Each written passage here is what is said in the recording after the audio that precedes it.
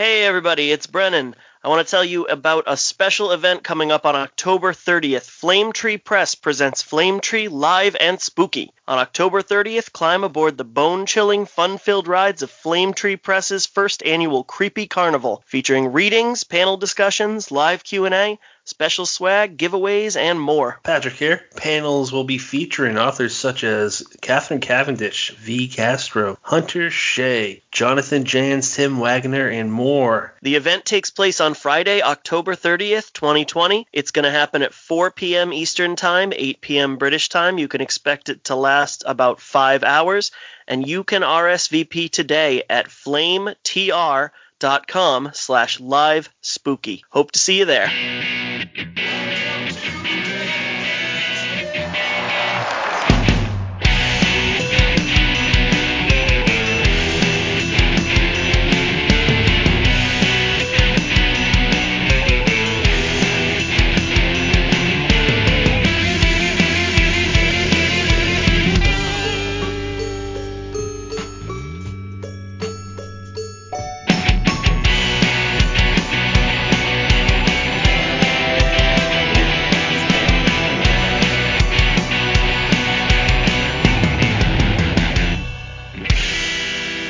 Welcome to Dead Headspace. You can find us on Spotify, Stitcher, iHeartRadio, Ghana, and all other major platforms, which includes Alexa.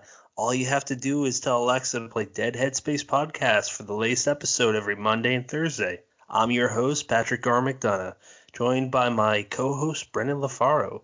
Say hi, Brennan. Hello, everybody. And today we are joined by a very special guest. He is the author of Writing in the Dark for our 50th recorded episode. Please welcome Tim Waggoner. Hello, Tim. Hey, how you doing? Tim, usually we like to start by asking everybody, what got you into horror? Now, anybody who picks up Writing in the Dark is going to get a very, very detailed answer in the preface, but I was hoping you'd still be willing to kind of walk us through your journey. Sure, no problem.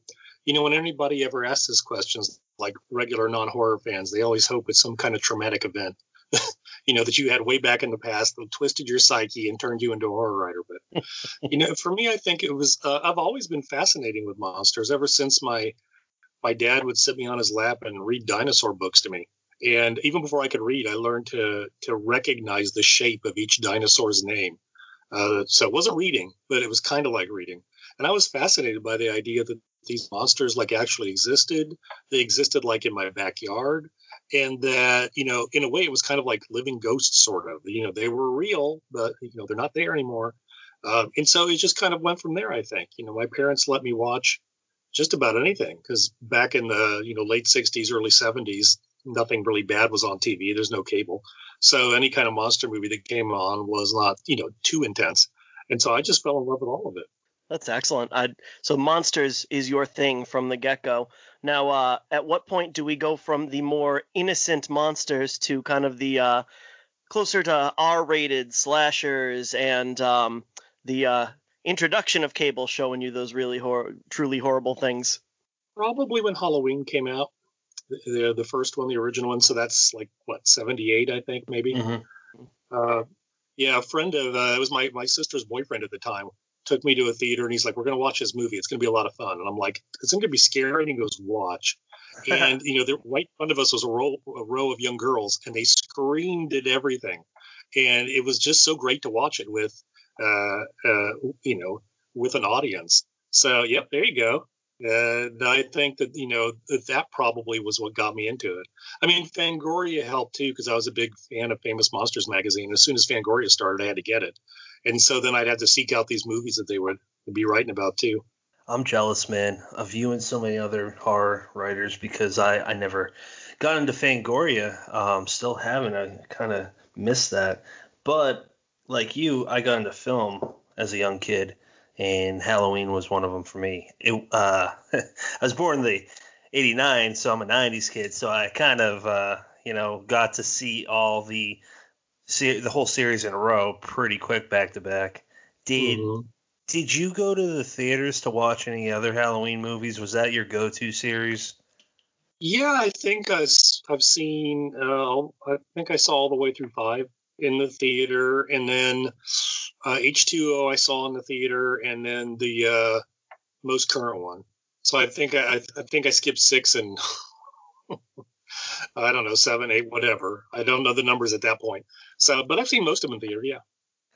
Yeah, the remake one. I don't know about you, but I like it because it kind of felt like it was a continuation, a real Halloween 2, which is weird to say it like that because I like Halloween 2, but for a remake or whatever the hell they called it, it felt like it was true to John Carpenter's what he had in mind with the first one.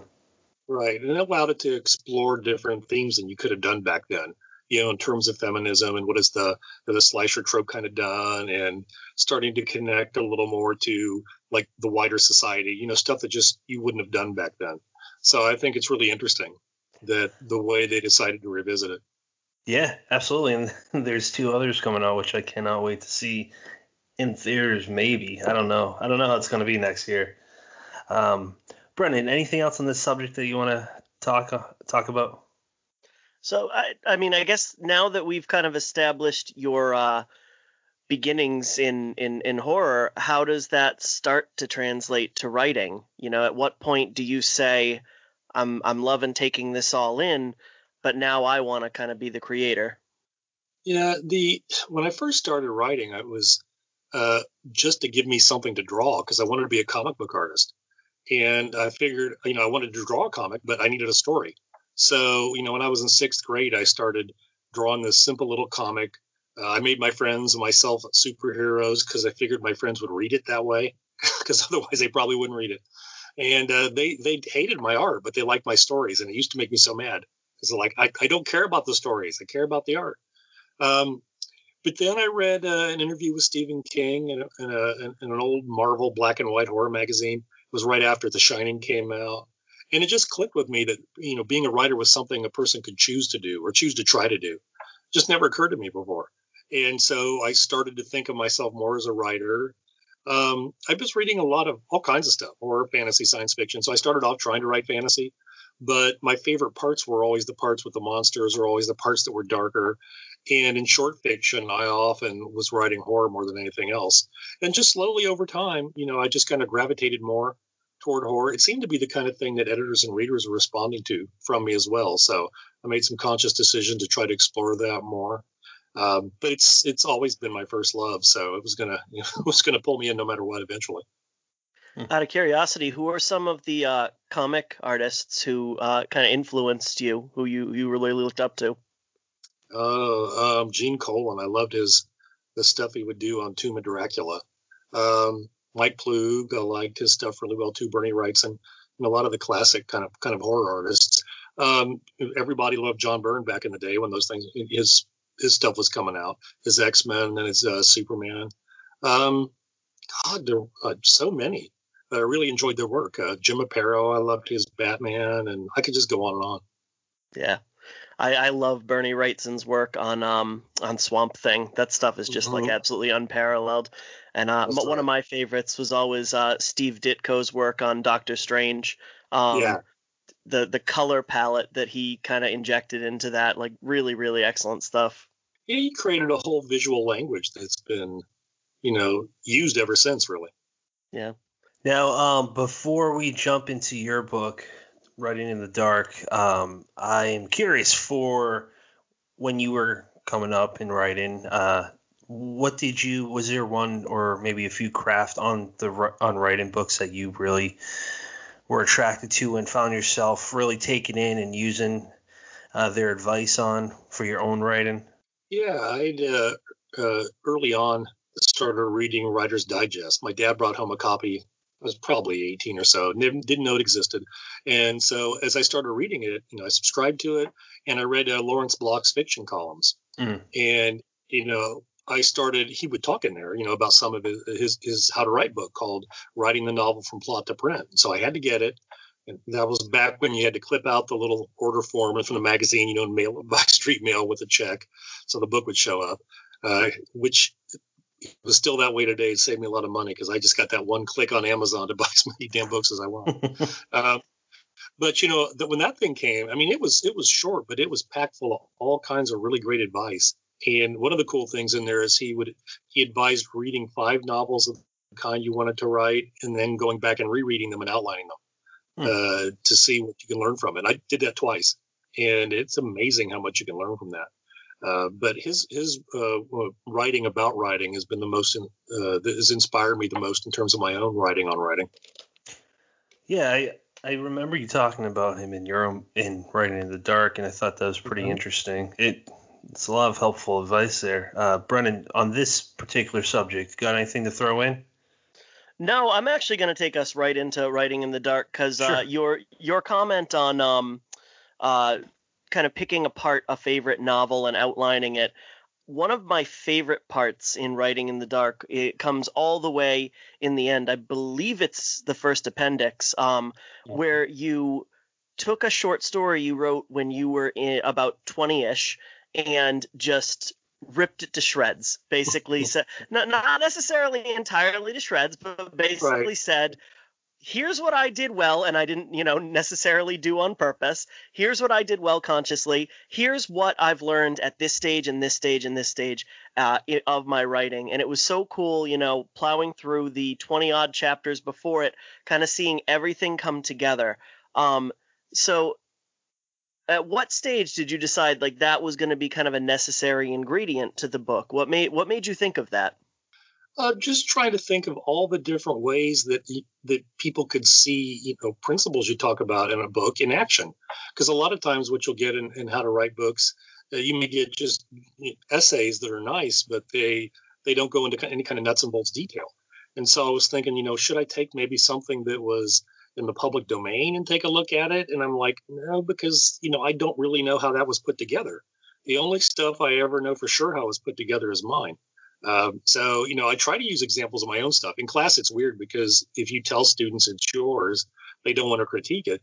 And if you put a fake name on it and they critique it, when you tell them it's yours, they feel tricked. So in a classroom situation, you can't win if you try to do that. But in this book, I thought, if I took something of mine, and then I realized I still had, just on, they were written on, typewriter right before PCs became a thing. I still had those things lying around, and I searched around and I found one of maybe the first horror story I wrote, or pretty close to it. And I thought, this will work great. And I also thought it would be just really interesting for me to see what I learned from it. I was surprised that it didn't suck as much as I thought it was going to. I mean, no way in hell is this thing even close to publishable, but I could see things in it that, if I was like a teacher talking to the student who wrote that, I could tell them, here's some good stuff that you have to build on. I also was surprised because it almost felt like I had lost some of that for years and had to rediscover it in terms of like writing with a really immersive point of view. I don't know if I did that, if I lost that somewhere along the way. I don't know. I just remember kind of rediscovering it later in my late 20s and early 30s. So just interesting to see that stuff in there. Now, maybe this went over my head, but the cover, is that a ghost or is that something else? The little mascot? Yeah, it's the nib of an old-fashioned fountain pen with a little skull at the top of it. So it's supposed to be a stylized design like that. Gotcha. That's pretty cool. I like it, man. Sorry, Brendan. It looked like I interrupted your question. No, that's okay. I couldn't think of the name of it. I knew it was that kind of stylized pen, but I don't think I've ever written with one of those, so I wouldn't have been able to call the name to mind. Going again off that, I think one of my favorite observations was the whole thing about how you were like, I'm not really sure why I decided this was a Christmas story. It doesn't really focus around Christmas at all. And that's absolutely something I've seen in my own writing, where I kind of begin with this idea, maybe it's a title, and then by the time the finished product comes around, it's like it doesn't, this initial idea, this title doesn't make any sense anymore. And I've kind of become so attached to it that I don't even necessarily, it's too close for me to kind of say, okay, that, we need to lose that. What's so interesting to me too is being able to kind of look at that work on a longer timeline.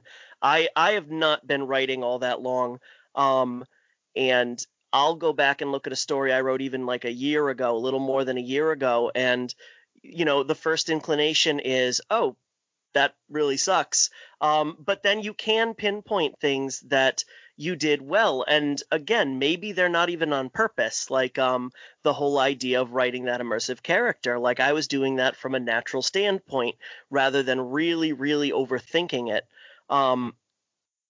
Long-winded way of saying that chapter really gave me a lot to think about. I really enjoyed that. I think that was a very, very valuable asset to the book. I'm so glad to hear that.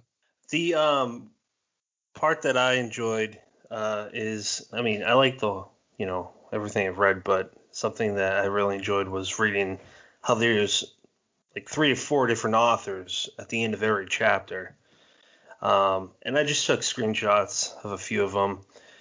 They're short. One of them is by Craig Spector, best-selling author of Turnaround. And the thing that caught my eye with him was he said, right from the inside out, crawl inside your characters, make us care about them living, then we'll care about them dying. That's very simple, but, I never thought of it like that. I mean, it speaks volumes. Yeah, we're these are fictional characters, so he's right. You got to care about that, or why are we going to give a damn if they die or not? Right. How'd you pick? I know you said in your book that is kind of random, but was there any decision on who goes in what chapter at all? Who gets paired with who? Other than just trying to kind of balance it out between veteran writers, newer writers, male and female, American and non-American, whatever. I just tried to like kind of stir it up, and mix it up really good like that. But otherwise, I didn't worry about, thematics. Like it didn't matter if they commented on something that was in the chapter or not. I kind of wanted it to be its own little parallel book, sort of. Oh, okay. No, that makes sense. There's just one more I want to read out loud because it's interesting as a reviewer too, man. By Norman Prentice, editor of Cemetery Dance Publications, Electronic Books Division. The part that I really liked was don't self-publish unless your fiction is thoroughly polished, and don't worry if your print publisher doesn't get things out quickly enough. That simply gives you more time to have a follow-up novel or collection ready to go. I mean, it makes, again, simple quote, makes sense, but it's something that I don't think a lot of people think about because it's a slow process. And I know from speaking to other authors that the more traditional route, the longer you're going to have to wait. I've heard some people have to wait 3 years to hear back from a publisher if they even like it. So I think if it's a big enough publisher, that can happen. I just think it's an important lesson. It's something that takes a long time to get used to. I think there's Sanderson, what is it? Brandon Sanderson, the fantasy writer. I heard him say something about, basically it takes 10 years to really see results in your writing once you focus on it. I've only been going at it for 7 years, and I've only seen my first professional sale in the 7th year. So, yeah, I mean, I'm sure it's different for other people, but what's the number one thing that students that want to be writers, what's the one thing that they kind of all fall victim to? What are their pitfalls? First, I'll tell you, 10 years is what I always heard when I was coming up too. It's about Okay. how long it is.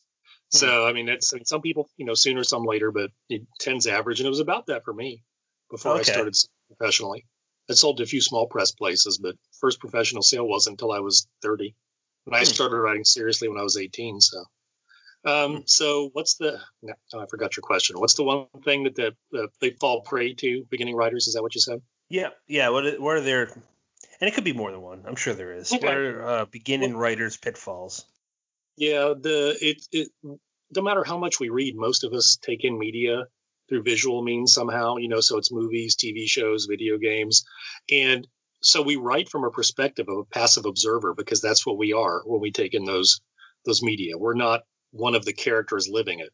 So it's really hard to convince people that what you're supposed to be doing is imagining you are someone else doing these things. And these things are happening to you, as opposed to you are sitting way back and watching. It's kind of like the thing that Craig said. You have to like get into your character's head. One of the things I'll show in class is that back when I could actually attend physical classes, because right now they're all through Zoom. But one of the things that and for some reason I can't play video on Zoom. It crashes every time. But if I do like in a regular classroom, I'd show the students a clip from one of the Jason Bourne movies, and it's Jason Bourne fighting this assassin and, eventually kills him. And I say, whose point of view is that from? And they think and they think. And finally I have to tell them it's from yours. It's from the audience's point of view. And then I show them a video from a band. I think it's a song. I can't remember the name of the band, but the song's called Bad Motherfucker, I think. And the video itself is nothing but point of view from like a James Bond spy trying to get this teleport device away from, a bad agent or whatever. And it's like we're like the camera would be our eyes, basically. And I say, this is what you want to try to imagine when you write. And it's so very different. And then the other thing is, because it's visual media that people are so used to, they don't use any other senses. They don't evoke smell, taste, or touch, because movies and TV can't do that. They kind of can suggest it a little bit, like a really harsh sound can make me like, runs up your back or whatever. So that's like a physical sensation. Some colors might give you, if it's like a flower, you might think of a scent, but the media itself isn't doing that. And, sights, senses like sight and sound, they're our strongest senses, but because of that, in many ways, they have the least impact on us. Our weakest senses, smell, taste, and touch, anything that we experience with those senses, that has to be in contact with our body. So they're very, very intimate and powerful. And plus, it could be dangerous too. Something could be touching you that could hurt you. So, people really need to learn to evoke all of those. And plus people's thoughts and feelings, and all that stuff that goes on. We experience reality as this constant swirl of all this data that we have to figure out what to pay attention to. And the more that you can learn to write like that and recreate that on the page, no other media yet can do that. It's one of the things that fiction can do that no other art form can do yet. I don't know, maybe I'm biased, but I think writing's probably going to always be the best, man. It's just because even if think about it, even virtual reality, surely eventually it'll be a point when it can manipulate all your senses. But like we can picture something 10 times crazier than what we see. It's the trick in horror movies or horror books. If you leave certain things out but suggest it, 9 times out of 10, unless it's like the girl next door, it's gonna just be more impactful if you suggest it. Right. And yeah, and it's fully interactive. I often describe what we do is like composing music. We don't play the music; we give it to people to play it themselves, and they play it using their imagination. And so they are very highly involved in the creation of that experience. Where with all kinds of other media, you just sit there passively and it's fed to you. Yeah, you're feeling things inside you and responding, but you're not helping to create it the same way as you do when you read. I agree, man. And I don't know if this is a weird analogy, but for me, reading's kind of like a dance. You are the one partner and the reader's the other partner. The writer and reader just kind of have to be in sync, or it's going to be sloppy. Yep. That's a great analogy, I think. Oh, thanks. Yeah. Brendan, go ahead, man. Oh, definitely. And I love that composer metaphor. That's so very true. Tim, I'm glad you brought up the sensory thing. That was another thing that hit me at just the right time. I finished writing my first book probably 3-4 months ago, and I'm doing revisions right now. And I am, since reading that part, finding so many opportunities to put in like multisensory descriptors. And like you said, there's so much opportunity for visual, for auditory, because that's generally how you navigate a story. And what, I'm finding I'm able to kind of craft stronger settings when I kind of bring in a sense that's not going to be engaged before, said event happens, and then added into what's going on. Again, just another piece of advice that hit me at exactly the right time. I did have a question for you about. I think it goes back into the chapter on immersion. It seemed to me like you spent a lot of time talking about second person narration, and as a rule, that's kind of I don't know if I'd go with panned, but not everybody loves it. Is there a reason you devoted so much of that chapter to second person? Uh, yeah, I write in second person. Not a lot, but I do it for short stories. I've probably sold a dozen of them. It really creates a very interesting effect, which I talk about in that section. It creates a very strange sort of distancing effect, and it really puts readers, it recreates unease for them. And I don't know if that works, if you can sustain it for a novel. I mean, I've read second person novels. They tend to be short, but they're still novels. And I've never tried to do it in novella or novel form. I'd like to someday. But I really think it creates something interesting. I think you can, it probably like leans more into the weird than it does horror in a lot of ways. That strange sort of, we're not quite sure what this is or what's going on. But when I write like that, it flows like water. It's my go-to when I'm stuck. I don't know if I could write every single damn story as second person if I wanted to. Maybe I could. I kind of wonder what would happen if I just tried it for a year or something. But I know that not everybody takes to it. I once wrote one of my favorite stories I wrote was kind of a meta ghost story, and I wrote it for the horror writer Charles L. Grant was editing an anthology called Gothic Ghosts. And so I sent him this story in second person, and he wrote back, "This is a hell of a story, but I don't know if this is the way to tell it." And I finally met him like years later, and I told him I wrote this ghost story for you in second person. He's like, "Yes, that was a great story, but that second person really bothered me." And I'm like, he remembered it all that time. And there's just something about it that it just gets under people's skin. So I like to play around with it. Like I said, I felt like you talked about it a lot, but at the same time, I'm almost like, in a way, I'm kind of partial to it. Now, one of my I'm relatively new to the non-Stephen King, non-Anne Rice horror scene. And one of the first authors who I guess I didn't even really consider a horror author at the time, that I've always loved, is Chuck Palahniuk, who consistently writes in second person and does a very interesting job with it. Like to me, that always, I didn't understand the kind of hate it gets. Like, obviously it's not traditional. It definitely strays, and you have to kind of nail down the tone, and it certainly can't work for any story. But I always thought it was kind of an interesting way to tell the story, and I've experimented a little bit with it. I am completely with you. I'm not entirely sure how I would go about writing something more than 5,000 words in it.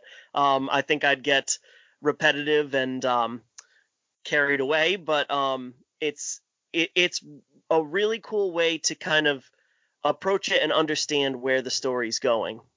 Mm-hmm. I think it works really good for flash fiction because even if they don't quite take to the voice, the story's over. So I think it, and since you really can't go into character and other stuff, I think in a lot of ways style has to help carry. Style and concept has to carry a piece of flash fiction. So it just seems to me that it works pretty well for that. Yeah. There was actually, while you guys were talking, I remembered the reviewer bit. And I forget who said it, but there was one of the authors wrote how it's basically, I'm paraphrasing, that it's basically never a good idea to say anything in definitive terms like, I don't like this book, no one's going to like this book, or no one's going to like this tone. And I'm glad that you brought that up, or that you have that in the book, because it's important, especially for newer people to read. Because I know when I was starting out reviewing, I would look at some reviewers and I'd be like, oh, they know what they're talking about. That's got to be the way. But different routes for different people, basically. And that's really it. Terrible way to end that comment, but I appreciate you putting that in the book because I think it's really important for even non-newer people to the scene to have that reaffirmed in their head. Right. Yeah. I read an article once about creativity, and the author was saying that we produce so many things, but you don't know what you do that might last. And the example that he gave was the band, I think Toto, who had that big hit Africa. It's still, 30 years later, that was the song, that was their least favorite song on the album. They threw it together kind of at the last minute just to fill the album up, just so they had enough songs. And it's become like this giant legacy of theirs. The premise is that the creators don't know. There's no way you can tell.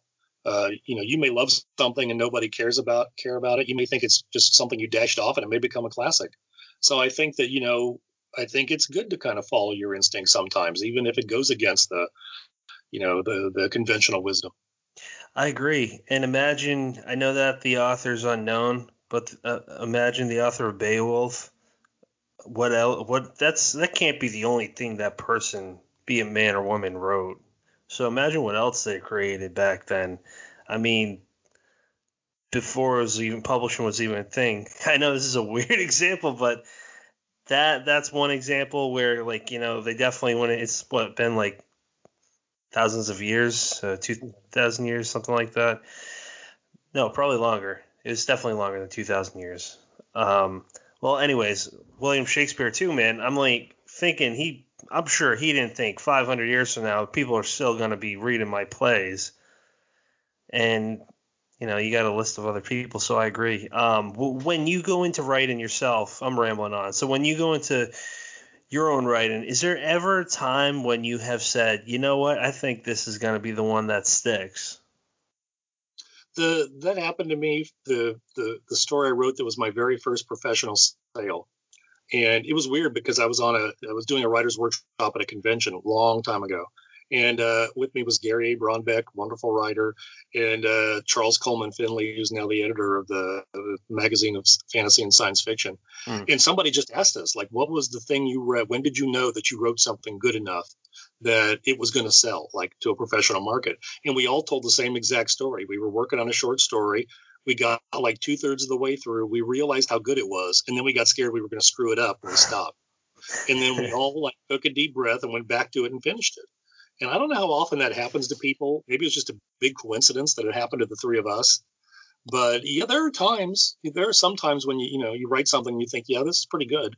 Other times it may just be like bits and pieces, like this is a really cool sentence or a cool paragraph.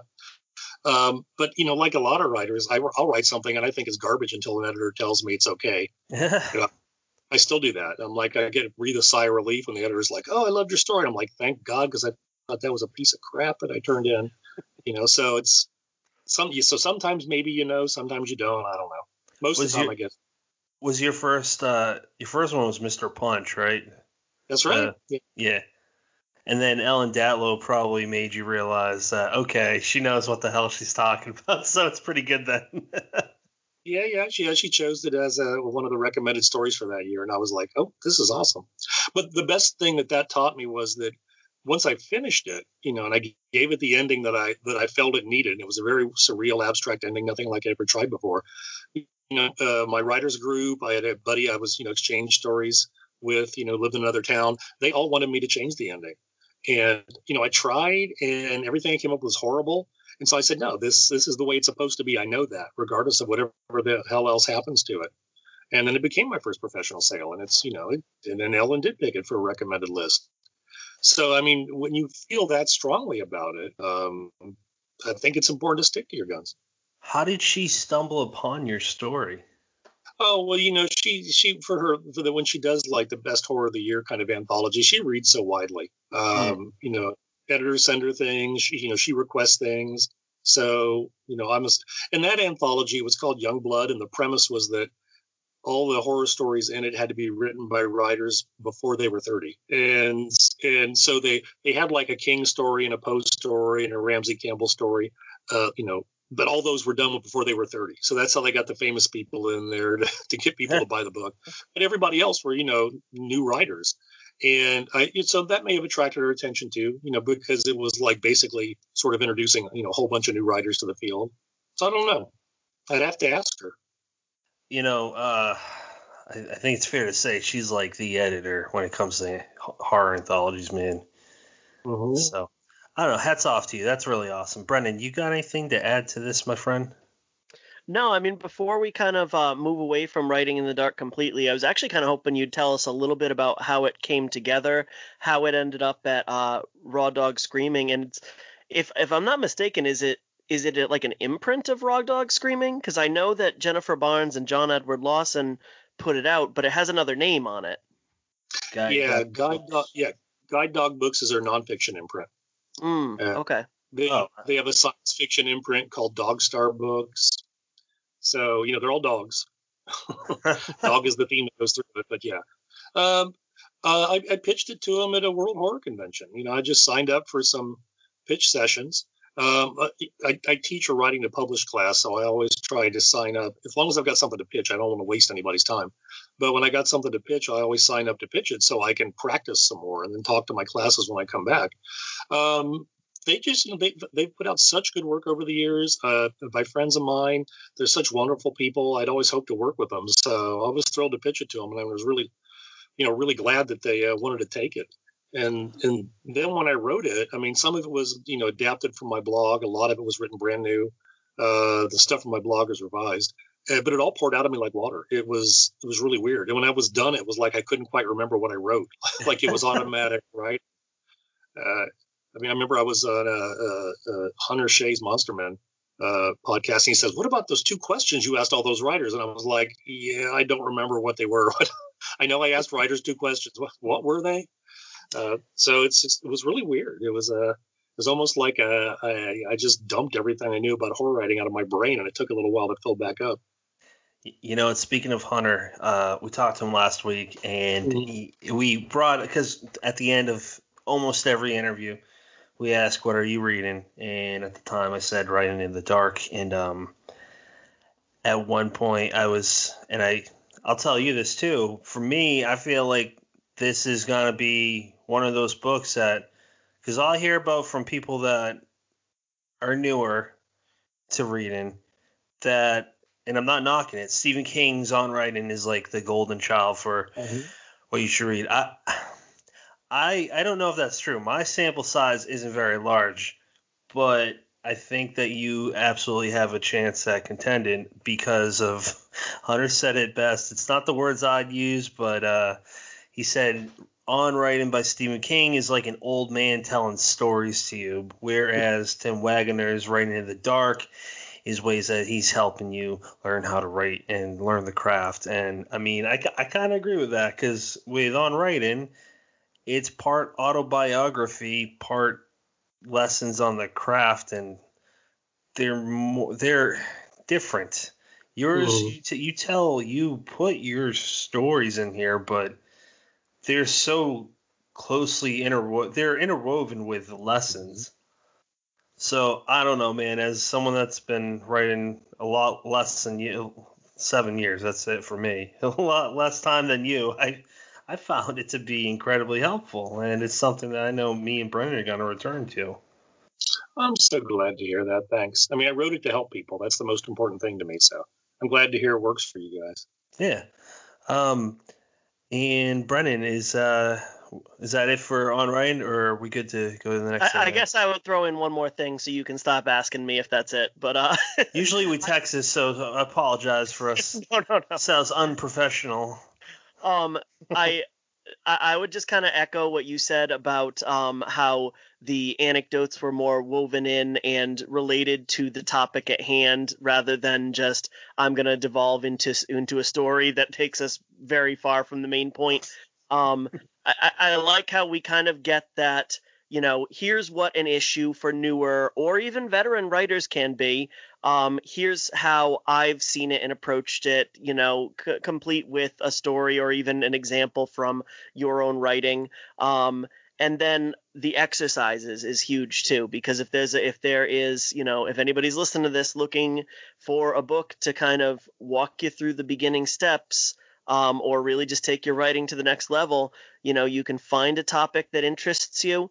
And there's all sorts of stuff that's like, instead of just, again, like you said, the essay format, it's, and you can try this, and you can try this, and do this third thing, and see what you notice about, putting the character in this predicament and changing the viewpoint. And it's just fantastic. And if you were to sit down and use it almost like a textbook, and speaking of, I do love the fact that it literally looks like a textbook because of the size.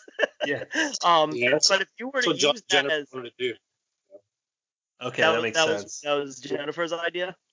Yeah, to make it look like a textbook. Yeah. Yep. But if you were to sit and use it as a textbook and study your way through it, I think that you'd just learn so much, you'd immerse yourself and you'd come out like a brand new man or woman. So yes, Patrick, I am ready to move on if you'd like to steer us in a new direction, Captain. Of course, I would absolutely like to talk, and I'm glad that I saw this. I jumped on Twitter a little bit before we talked, and I'm glad I did because I saw that Weird Tales' next issue, 364, has been announced. I saw that Lynn Hansen's cover was the one for this. It's freaking awesome. I love it. It kind of looks like it would belong back in the 30s or 40s, where it's this part woman in a dress, part crow or rooster. It fits the title. And then I saw that you're in this issue, Tim. That's exciting, man. Can you tell us about that? Like, how were you approached by Jonathan, or can you tell us anything about the story that's going to be in it? Well, sure. I can tell you that the cover is based on my story. Whoa. So, yeah. So you can probably tell us whether it's a crow or a raven then. Yeah. Well, it's a bird. I can tell you it's a bird. Okay. Yeah, and it's such a weird thing that, you write stuff and then you concentrate on the next thing. And so you kind of forget what you wrote. So when I saw the cover tonight, I'm like, oh, that's a really cool image. And then, Lynn had posted somewhere. It's like, oh, yeah, I was inspired by Tim's story. And I'm like, well, of course it was. I forgot which story I put in there. Yeah, Jonathan contacted me and asked he had some room for some flash fiction. He's like, hey, could you write me a flash fiction story? And the story's called Feathers. And I'm sure I used this in Writing in the Dark somewhere. I always talk about like exploring your childhood fears, because they're also unique. I mean, we're afraid of the dark or spiders, but really little kids can be afraid of the weirdest stuff. And when I was a toddler and my sister was a toddler, one of us was afraid of feathers and the other was afraid of Band-Aids. And that's what my mom used to tell us. And I can't remember which is which. But, when Jonathan asked me, I'm like, okay, finally, I'm going to write a story about one of these damn things, feathers or Band-Aids. And so I picked Feathers. And so that's the name of the story. And it's a weird piece dealing with bird stuff. The cover gives you a pretty good idea what it's about. I can't remember. It's probably written in second person. I'd have to go look, but I wouldn't be surprised since it's a piece of flash fiction. I heard somewhere that writing in second person for flash fiction is effective. Yeah. Yes, I think so. For bird stories, Paul Tremblay wrote one of my favorite Weird Tale stories ever. I hope I'm not butchering the title, but about the birds in his latest collection that came out last year. I don't know if you two read that, but it is pretty damn cool. Yeah, he's a genius. And he's such a soft-spoken guy. It's pretty funny. Big, super duper soft-spoken. Now, just last thing about Weird Tales. Do you know when it's coming out? Because I have not seen it. Yeah, November 13th, maybe. Okay. I think something like that. That was the date that Jonathan sent us on an email. Oh, okay. That's next month. That's amazing. Brennan, I have one other book that I wanted to bring up, but I didn't want to interrupt if you had anything else similar, or if you want to segue elsewhere. Yeah, sure. So, Tim, one thing I wanted to talk about is tie-in novels. Mhm. Something that you've kind of made a bit of a business of, and you've written novels for the Alien franchise, for Supernatural, and I have a lot of questions about that. Let's start with, how do you get involved with something like that? Yeah, usually you need to have already published, a couple novels probably, and traditionally publish them, because what editors are looking for is, can you collaborate with editors, and then you also have to collaborate with whoever holds the license for the property. Can you, take direction from them, because they own it, so they'll tell you what you can do this with Sam and Dean, or you can't do this with Sam and Dean. And can you hit a deadline? Because a lot of times with tie-ins, you've got like 3 months to write them. One of them I did like in 3 weeks, I think. Because How long was that? Yeah, that was for a novelization I did. It was XXX: The Return of Xander Cage, and I basically didn't sleep for like a week to get it done. But and those things are like set in stone, especially with like novelizations, because they come out 1 week after the movie. So you've got to get it done. And so if you've already published your own novels, they know you in a traditional publishing arena, they know that you can do that. So that helps. At that point, maybe you meet somebody at a conference. Maybe you just kind of send them a cold email. Maybe you ask a writer that's published with like Supernatural and say, hey, I'd like to do that too. Can you let me know who your editor is? And if you already kind of know them, have been connected to them on social media for a while, met them at a conference, they might introduce you. If you've written something else for a certain publisher, one of the editors might say, hey, we got a tie-in for you. If you got an agent, they may say, go around and say, hey, my client's interested in tie-in. So there's lots of ways to do it. And sometimes you get a gig just because somebody else bailed out at the last minute. My first Supernatural novel, that's how I got that gig. Got another one that way too. So it's all kinds of different ways. And you don't have to be a fan of the property. Nobody ever cares if you know anything about it. Fans hate this, but it's honest to God true. They care that you can write a book. And, they figure if you don't know it, you can learn it. And I've been watching Supernatural since it started. So, and I saw Alien when it first came out. So most of the stuff, I've been a fan of the novelizations I've done. I've seen they've all been sequels. So I'd seen the movies beforehand. So I don't think I've ever had to do one where at least I wasn't, somewhat a fan of the property. But no, they never ask. They don't care. I see that the XXX one's 336 pages. So you had to get all that done from first draft to ready to get published in 3 weeks? Yeah, and then they cut a bunch of it out because they said Xander Cade's he's a man of action and has no thoughts. He doesn't think about anything. So they took out a lot of the immersive stuff I put in. Follow-up question. How dare they insult Vin Diesel? They also took out a scene I wrote that tied together like the first XXX movie and the second one with I think it's got Ice Cube in it, and it was basically a zombie outbreak I put in because I wasn't sleeping. I just threw stuff in there. I also almost put in an epilogue where Xander Cage met like his character from Pitch Black. It was just supposed to be a joke or something. my wife talked me out of it. She's like, "There's no way in hell they'll let you." But so it's basically like it's like the end of Deadpool where he's just right. Yeah, she talked me out of it. She was wise. What'd your wife say? Sorry, I was being rude and laughing boisterously. No, I said I told her what I wanted to do, and she's like, "No, don't do that. You are sleep deprived. You are not making the best decisions in the world right now."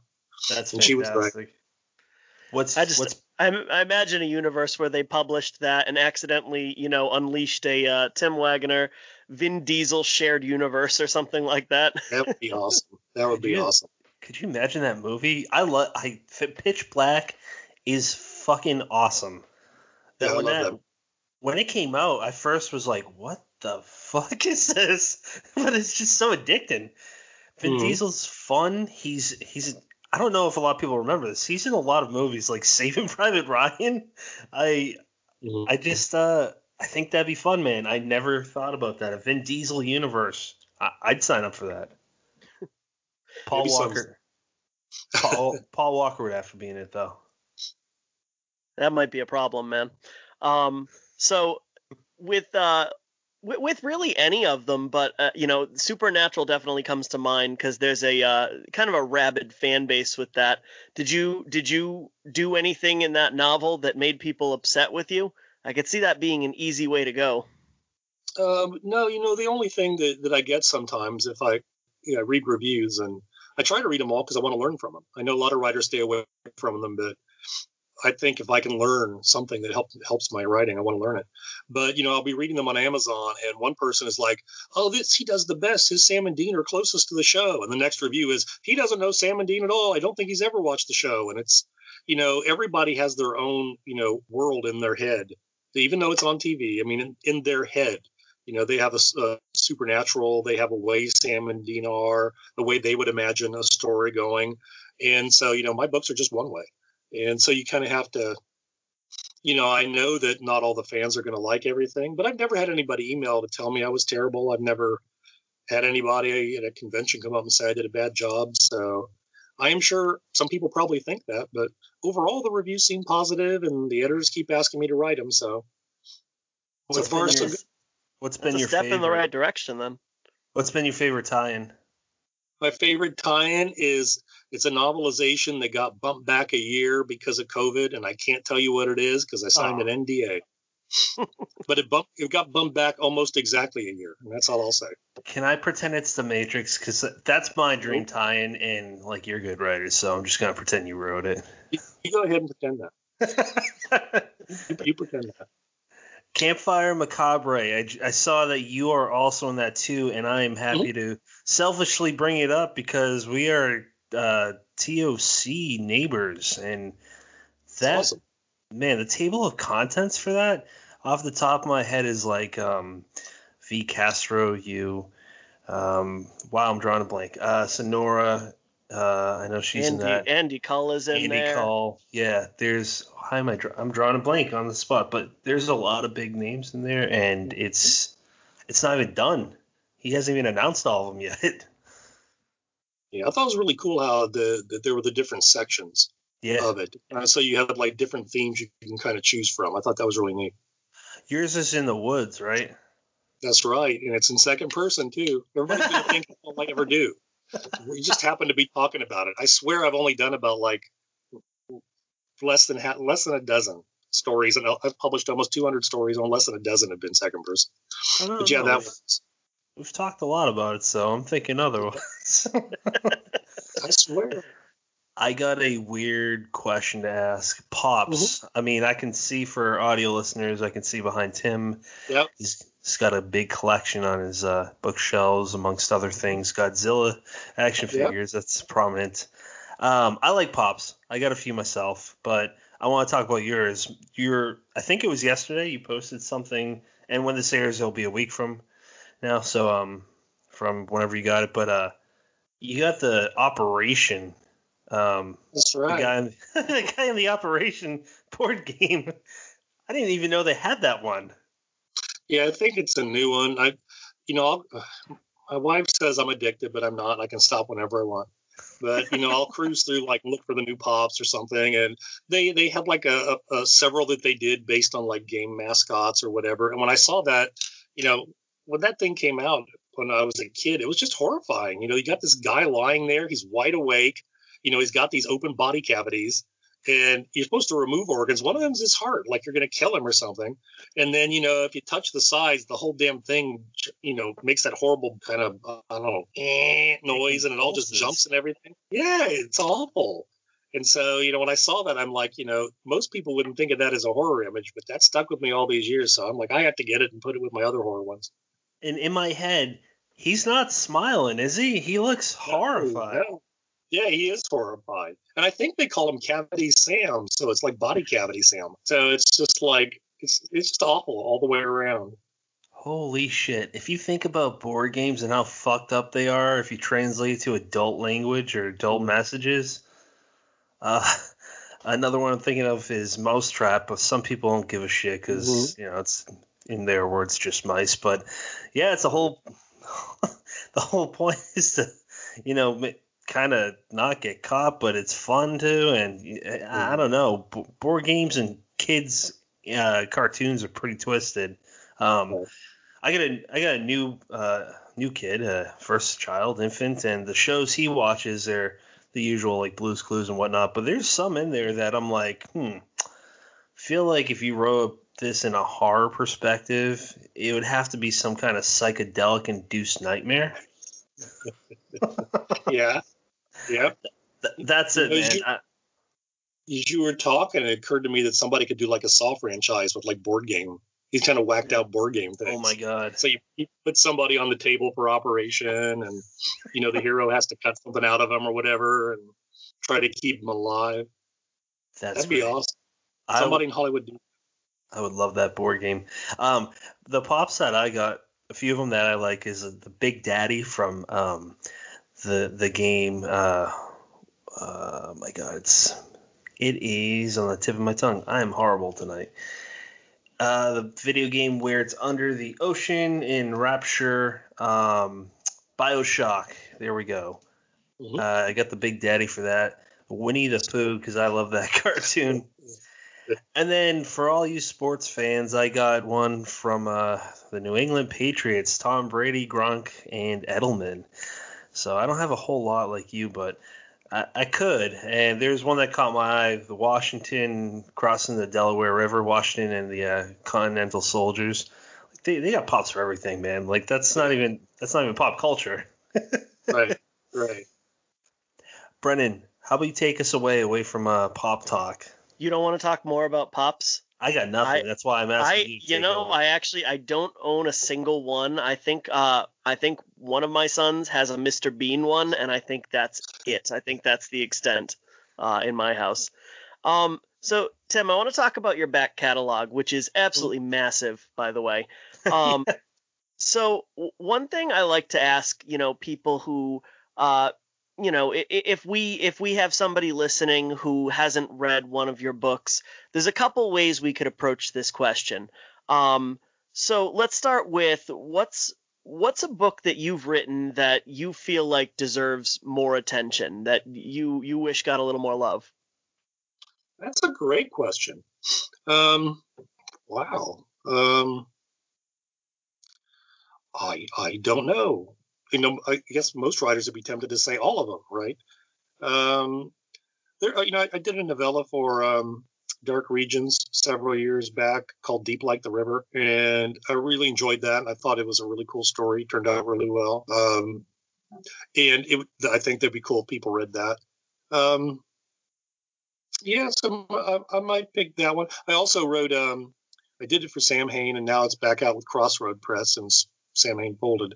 A book called The Way of All Flesh, which was my weird zombie novel where, the zombies are in their own way conscious and they see the world. They see themselves as sort of normal and humans as sort of like demons. And it's just a very strange, twisted, surreal kind of thing. I thought it was so much fun to write and try to do like that kind of take on zombies. And I think it'd be interesting if more people read it to see what they thought about it. That's awesome. Was I'm Legend an inspiration for that particular book, that story? No, not for that one. Probably I love that book, but probably when the zombies, when the Cranberries came out with the song "Zombie" originally, because there's a line that says "What's in your head," and when I first heard that back in the '90s, I was just like, "That's so cool." And Marvel Comics had their zombie character. Those were written when it was written from his point of view. It was always second person because he doesn't have a brain. So I was always fascinated by the second person narration for that. But I just thought that it would be really cool to kind of, get into the psychology of what's going on inside there. What kind of world are they trapped in that we might not know about? God, that'd be horrifying. Is that something you do fairly often? Grab a line from a movie or from a song and just completely run with it? Or is that kind of an isolated incident? Sometimes, if something strikes me, I'll just type it into like the notepad on my phone. And sometimes I don't remember where I heard it from. And then when I'm looking to start a story or when I'm putting a novel together, novel pitch, I'll just look through that and see which images and concepts are in there. And then I'll use them. And sometimes I just don't even remember where they came from. But yeah, I collect ideas. Years ago, I clipped out a story about a frat house in Ohio State University that had an electric chair on the roof. And I'm like, I want to use that in a story someday. I've never found a place to put it. So, it's you're just like you collect odds and ends, kind of like a junkyard dealer, and eventually, hopefully, make something out of them. Did it have a lightning rod attached to it? Was that power source? It never occurred to me to think that. That's awesome. Yeah, I think it was just a replica, but nobody knew why it was up there because, it's a frat house. People come and go over the years. So they just kind of discovered it up there. Can you imagine if that's how you got in? Just like during rainstorms, you're like, well, we'll let the gods decide on you. Right. If you come back down in the morning, you're in. We've got our story, gentlemen. Yeah, that's good. There you go. Okay, let's start writing. Halloween. Oh wait, Brennan. I got a couple more follow-ups. Yeah, sorry. If you don't mind waiting. How dare you, Patrick? So, jumping off that back catalog question, So besides, something that maybe you wish got more attention, what about if you have somebody who's totally new to your work, regardless of I like this kind of story or that kind of story, what is kind of the one book you'd send them to? Probably Necropolis. It's a urban fantasy that is set in a world of monsters, an extra dimensional world. Earth's monsters about 400 years ago left Earth when they saw humanity was becoming very numerous and starting to develop in ways that were kind of dangerous to them. And I have an Earth cop goes through a portal there chasing a suspect. He dies and is resurrected as a zombie. He needs regular applications of preservative spells or he'll rot, so he can't leave. So he just stays and becomes a private detective. And there are 3 books in the series, and I filled them full of everything I loved about monsters and horror, in my life. But even though it's got like a dark kind of edge to it, I mean, it's mostly just harmless fun, and people seem to really enjoy it. It's like an idiot. I ended the 3rd book kind of on a cliffhanger as I was writing it. An idea. This happens to me a lot where I'm writing it, and the idea for the last scene pops into my head as I get there. And so I wrote this thing kind of as a cliffhanger, and then the publisher decided not to bring out any more books. And so I get emails all the time from people saying, "You've got to write more books." And I'm like, "What happened to him?" Like, if I can find a publisher that wants new ones, maybe someday. But yeah, that one people seem to enjoy pretty well. And it's like the horror aspect of it is not going to disturb anybody, so it's just fun. Is Godzilla your favorite monster film icon? Well, I'm really interested in any time that you take an icon and you take it through like different permutations, different versions. So I love like all the different versions of Batman and Superman, the different ways that characters have been shown in movies, and that's happened to Godzilla more than any other, I think. And so I love all the different kinds of Draculas, but yeah. So I love Godzilla as a kid, but I'm just really interested in all the different ways Godzilla gets interpreted. I'm not sure if this is if I'm in the minority here, but I really like the 1998 version of Godzilla. I was 9 when it came out, so I don't know. Take that for what it is, but I enjoyed it. It was fun. He's over there. I got him over there. He's one of the versions. I enjoyed that movie. It's fine. Do you have all of throughout all the decades? I don't think so, but I think I got the majority of them probably. I know I've got one from like because they divide them into like different categories. Like every few years is a different category of Godzilla, and I know I've got all those represented. Okay, yeah, because I see I got a friend that collects them. There's a lot. Yep. Brennan. Oh, let's talk about Godzilla more. What'd you think about the most recent one? I think it came out maybe last year. I don't know. Bryan Time has no Cranston. meaning anymore. No, that's the King of the Monsters one. Oh yeah, I loved it. Lots of monsters, and what else do you need? What else do you need? My favorite thing of the monsters I don't get to see too much of. They're just kind of hinted. Those are always fun, especially when they were just names on a map, and it's like, oh, there's this one in Australia, and I'm like, what's that one like? But yeah, it was a lot of fun. The action was great. My wife's not a big horror fan, but she likes movies like that, so it's it's horror that we can share. So that's kind of fun. What about Cloverfield? Yeah, I really enjoyed it. Yeah, Cloverfield was great. Yeah. The first one was great. The second one was good. The third one, not so much, I didn't think. I don't even remember the third. What was the third one? Paradox, right? Oh, yeah, that's like, right, yeah. Netflix, yeah. It had some cool stuff, but they just didn't do enough with the weird, cool, bizarre stuff happening on the space station or whatever. I really wanted to see it. I haven't seen it yet. The second one doesn't that have John Goodman in it? Yeah. It's really good. I don't know how connected it is to the Cloverfield universe. I think they just decided to do that as a marketing thing to a movie they'd already created pretty much, but doesn't matter. It's a really good movie. It's really worth watching. The performances are great. Another good movie that Goodman's in that I don't hear many people talking about is Red State by Kevin Smith. Oh, I still need to see that.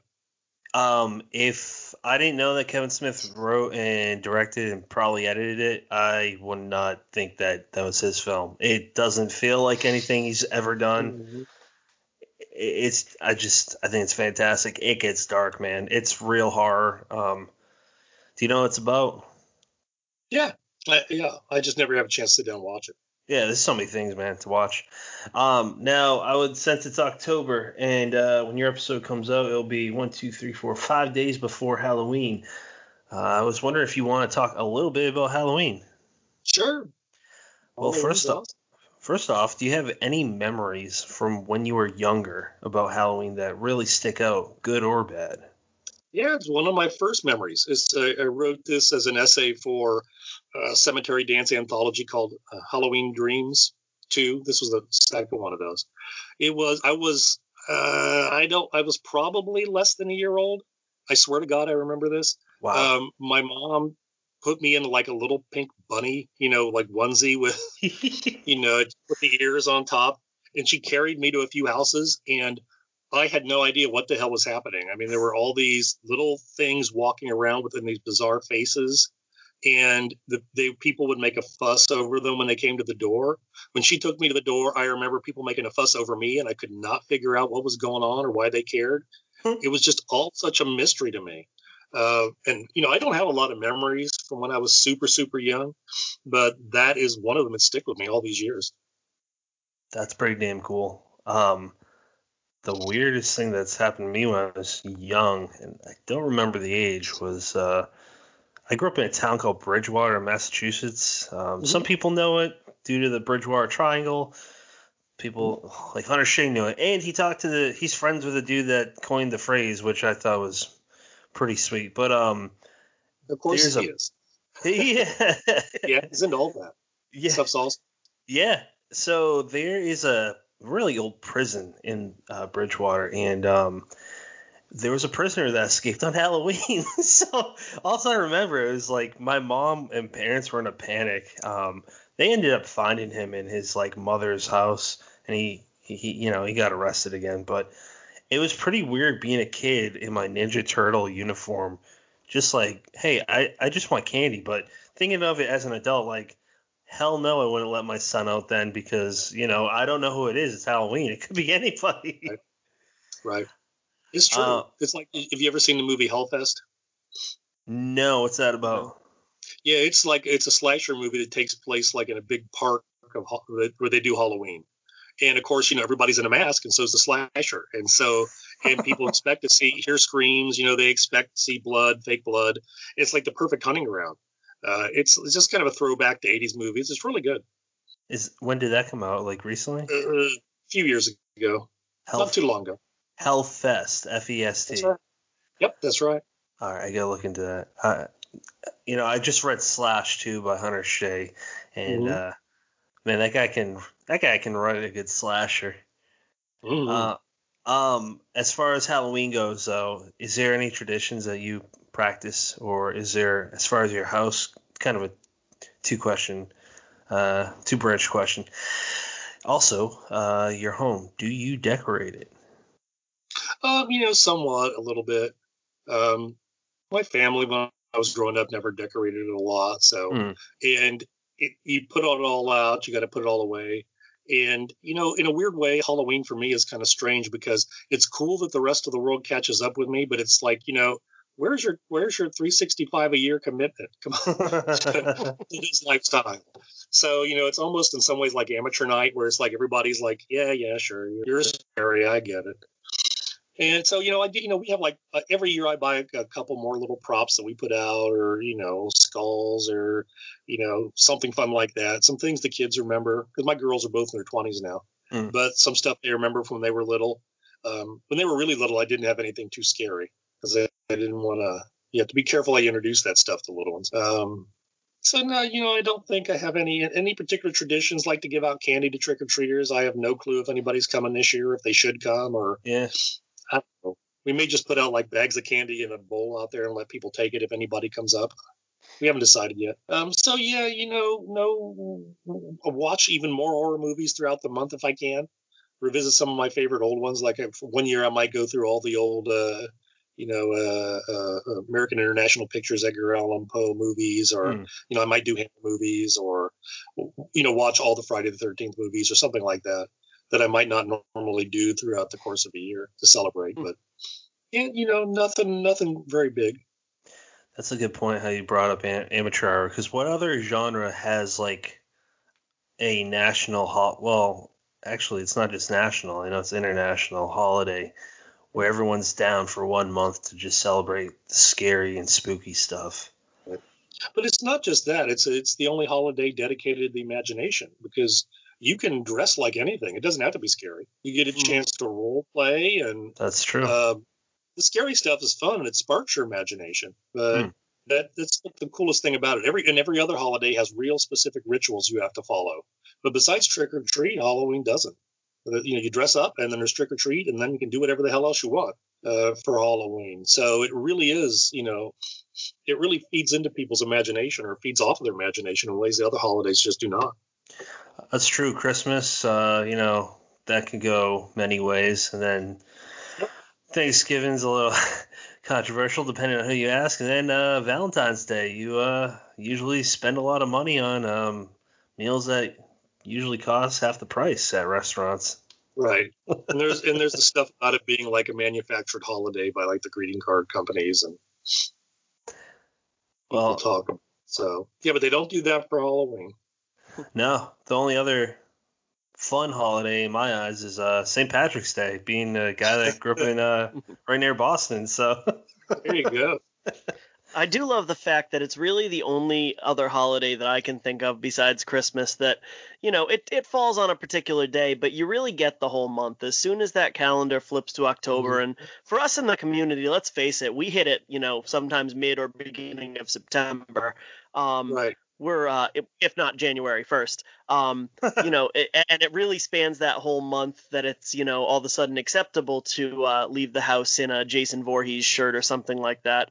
But, I'm kind of with you, though. Decorating here is typically sparse. We might put up those, cobwebs with the glow-in-the-dark spiders or something fun like that. But, we'll be at Lowe's or Home Depot, and we'll see the 20-foot-tall inflatable werewolf, and then we'll see the price tag and realize that we'd also like to be able to pay the electric bill this month. And it's, good for those houses for going all out. I just don't have that in me.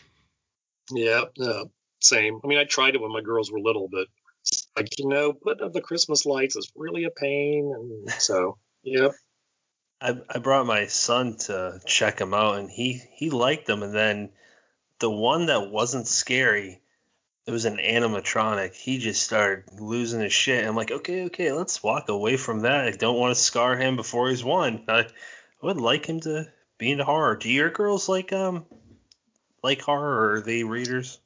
Yeah, my oldest likes to read, and my oldest she's 25. She'll watch horror movies with me. Youngest, not so much. She's more visual. She's happy to watch a horror movie, but she doesn't have any special, liking for it. Okay. Brendan, why don't you hop into one of those questions that we ask our guests towards the end of every show? So Tim, what do you have coming out either later this year or early next year? I mean, we just put out Writing in the Dark, so I'm kind of being a pain in your ass here, but you've done a lot of stuff with Flame Tree. Forever House was really, really a cool book. Kind of hitting that elder cosmic god. It kind of defies description, if I'm honest, but it was. That's a good thing, because I can't compare it to another book I've read that hits the exact same notes, and it's absolutely freaking brutal at the end. Yeah, yes it is. That was one where I had to make I'll show it to you. I had to make the cup of death right here. I don't know if you can see it. Because I couldn't decide who to kill off in what order. So I put all their names in the cup, and I drew one, and the first person that came out was the only person I didn't want to die first. So I put her name back in the cup, I shook it up, and I gave it to my daughter, and she pulled out the same damn name. And I was like, fine, I will kill off this character first then. I have to do it. I've got another book from Flame Tree coming out in March. It's called Your Turn to Suffer. It's about a woman who a mysterious kind of cult keeps telling her she needs to confess and atone or suffer, but she has no idea what they think she's done and what she's supposed to do about it. And they start dismantling her life more and more as she's trying to figure this out. And I don't know when it's coming out, but I've written another one for Flame Tree called We Rise Again, or We Will Rise. I can't remember which one we settled on, but it's about a ghost apocalypse. It's like ghosts appear all over the world. and just start causing all kinds of havoc. You know what? Now you guys brought up Flame Tree. Me and Brennan have an ad in the beginning that will run before this episode starts. But just a reminder, look out for the information that we provide in the beginning of the episode before we talked with Tim about Flame Tree's Live and Spooky, their first creepy carnival that's out October 30th, 4 p.m. Eastern, 8 p.m. British time. More information in the beginning. Just a reminder, that should be a lot of fun. Actually, I don't know this, Tim. Are you going to be a part of that in any way? Because there's a lot of names on there. Okay. Yep, going to be Hunter and I, and I'm trying to remember who else. A couple other writers. We're going to be doing a panel on horror movies, talking about movies. I know Violet Castro will be there too. Yeah. So there's going to be a lot of people. It's going to be really Looks cool. Looks like John Everson and J.G. Fairdy. That's right. Oh, okay. Yeah. I see that panel now too. I'm reading it. Yeah. That's exciting. Yeah, that'll be a lot of fun. Flame Tree Press is a really interesting. I'm glad I got to kind of bump into them last year. I don't know. They're exciting. They're one of the, everyone's got their favorite writers, editors, publishers. I'm gonna just say they're one of my favorite publishers as a fan of reading. Mm-hmm. And they got big names to smaller names, and we talked with Vila a few months ago, and speaking of Violet Castro, and she's got a really exciting book coming out next year through them. Yeah, I'm looking forward to it. Yeah, man. Now, did he answer your entire question there, Brennan? Were you looking for more? Yes, he's good. He's good. No. Is he okay? Actually, I'm just messing with you, Tim. and that Ghost Apocalypse book. That sounds really good. Is that, hopefully it'll be good. We'll see. I hope people like it. I haven't heard from Don yet, so well, I don't know. Like I told you, until my editor reads it and tells me if it's not a piece of crap, I don't know. Especially because I just, I experiment a lot when I write novels and try all kinds of weird stuff, and I never know if it works. But I'm also looking forward to that novelization coming out, I assume next October, and I'm looking forward to being able to tell people that I wrote it. I'm like so excited about it, but that's the way it goes. Yeah, speaking of Don, Hunter had some interesting stories about him, man. He sounds like a pretty fun guy once you start talking to him. Oh yeah, he's great, and he's a really good editor, and I really think that you were talking about Ellen Datlow earlier. I think Don has done a lot too, a ton. Yeah. For horror, to really promote it as a genre and bring so many different new authors and different types of authors, into it. So. I'm thrilled. I've worked with him at Leisure and Sam Hain and Flame Tree, and I'll follow him anywhere. Yeah, man. I know he's worked with a lot of big names. For me, Don and Ellen are probably in their own category. I'm not like the most educated guy on editors, so maybe my opinion doesn't matter a lot on this. But from where I'm standing, it's those two. There's a lot of other good ones, of course, but. I mean, it's longevity too, and they've got it. And I'd add in Tom Monteleone's Borderland series too. Okay. Since he's always been trying to find things that push the boundary of what the genre is. Yeah, that's a good point that you bring up. Now, what are you reading? Lots of Ramsey Campbell lately. There are just some novels of his that I hadn't read over the years, and I'm just kind of going back, and for whatever reason, I'm a very moody reader. Once I kind of just start something, if it's I'm into it for a while, and then eventually I might move on to something else. Yeah, but right now it's Ramsey Campbell novels. Yeah, he's a fun guy to watch on Twitter. He just comes off like a gentleman, and it's weird. The society that we have on social media, everyone's ready to be snarky and jump down each other's throats, but that's not his approach, and I really like it. It's refreshing. Mm-hmm. Yeah, I know exactly what you mean. Brennan, what are you currently reading? I am about 75% through the anthology that Gemma Amor, Laurel Hightower, and Sina Paleo are putting out, We Are Wolves. It's coming out in sometime in November. I'm not actually 100% sure there's a release date set for it, but it is really something. From the time from when this episode comes out, Brian Keene had posted a blurb for it, maybe a week before, a couple days before, and he loved it. He said he was really floored by it. Putting words in his mouth a little bit. That wasn't his exact words, but he loved it. And I can absolutely see why. Every story is very, very strong. It's vicious. They go for the jugular throughout, and it's really cool. I'm loving it, and I'm about to start Cassie Daly's story, friend of the show.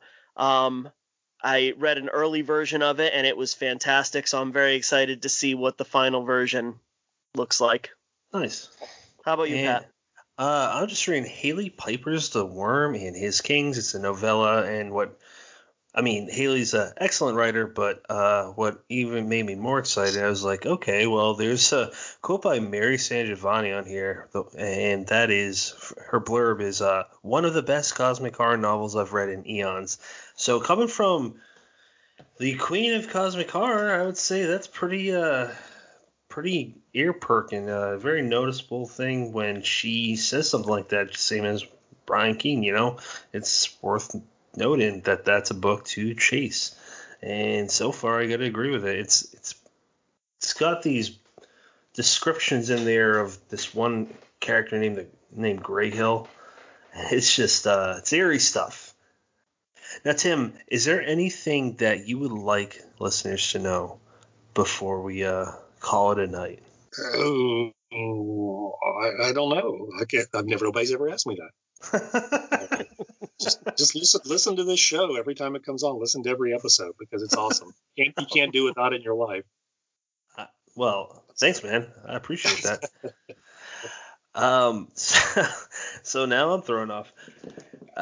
So this episode will air on October 26th. So if you're listening to this episode now, that means you have exactly 3 days until we have part 1 of our Halloween special with Michael David Wilson, and the following day will be part 2, concluding a 2-part series with Bob Pastorella, where we talk about things such as They're Watching, their upcoming novel. We talk about their individual write-in careers. This is horror, how Bob got involved with that, and a lot of other things. Michael David Wilson's episode was a little silly because some knuckleheads that host the show had a few drinks in them. So Michael David Wilson felt very comfortable to the point where he told one of the hosts, me, to shut the fuck up. which we took it with a laugh and continued talking. But it was a fun time. Tim, we really appreciate your time here, man. It's been a real pleasure, and it's been interesting to talk about your book, Writing in the Dark, because, like you said, when you read it, it's kind of like in your head. But then when you talk to the creator, you kind of reassured a few things. There's nothing in question on my end, but it was just cool hearing you kind of reiterate a few points in your book. I think it's really helpful. I meant what I said. I think it's going to be one of those go-to books for on the craft writing. I got to say thank you for doing that, because the more books on the craft, the better. The better books that will come out in the future, I hope, from it. So I thank you for that. And Brennan, thank you as always for being my co-host. Listeners, thank you for participating in this show again. You can follow us on Twitter at dead_headspace. We are in your mind.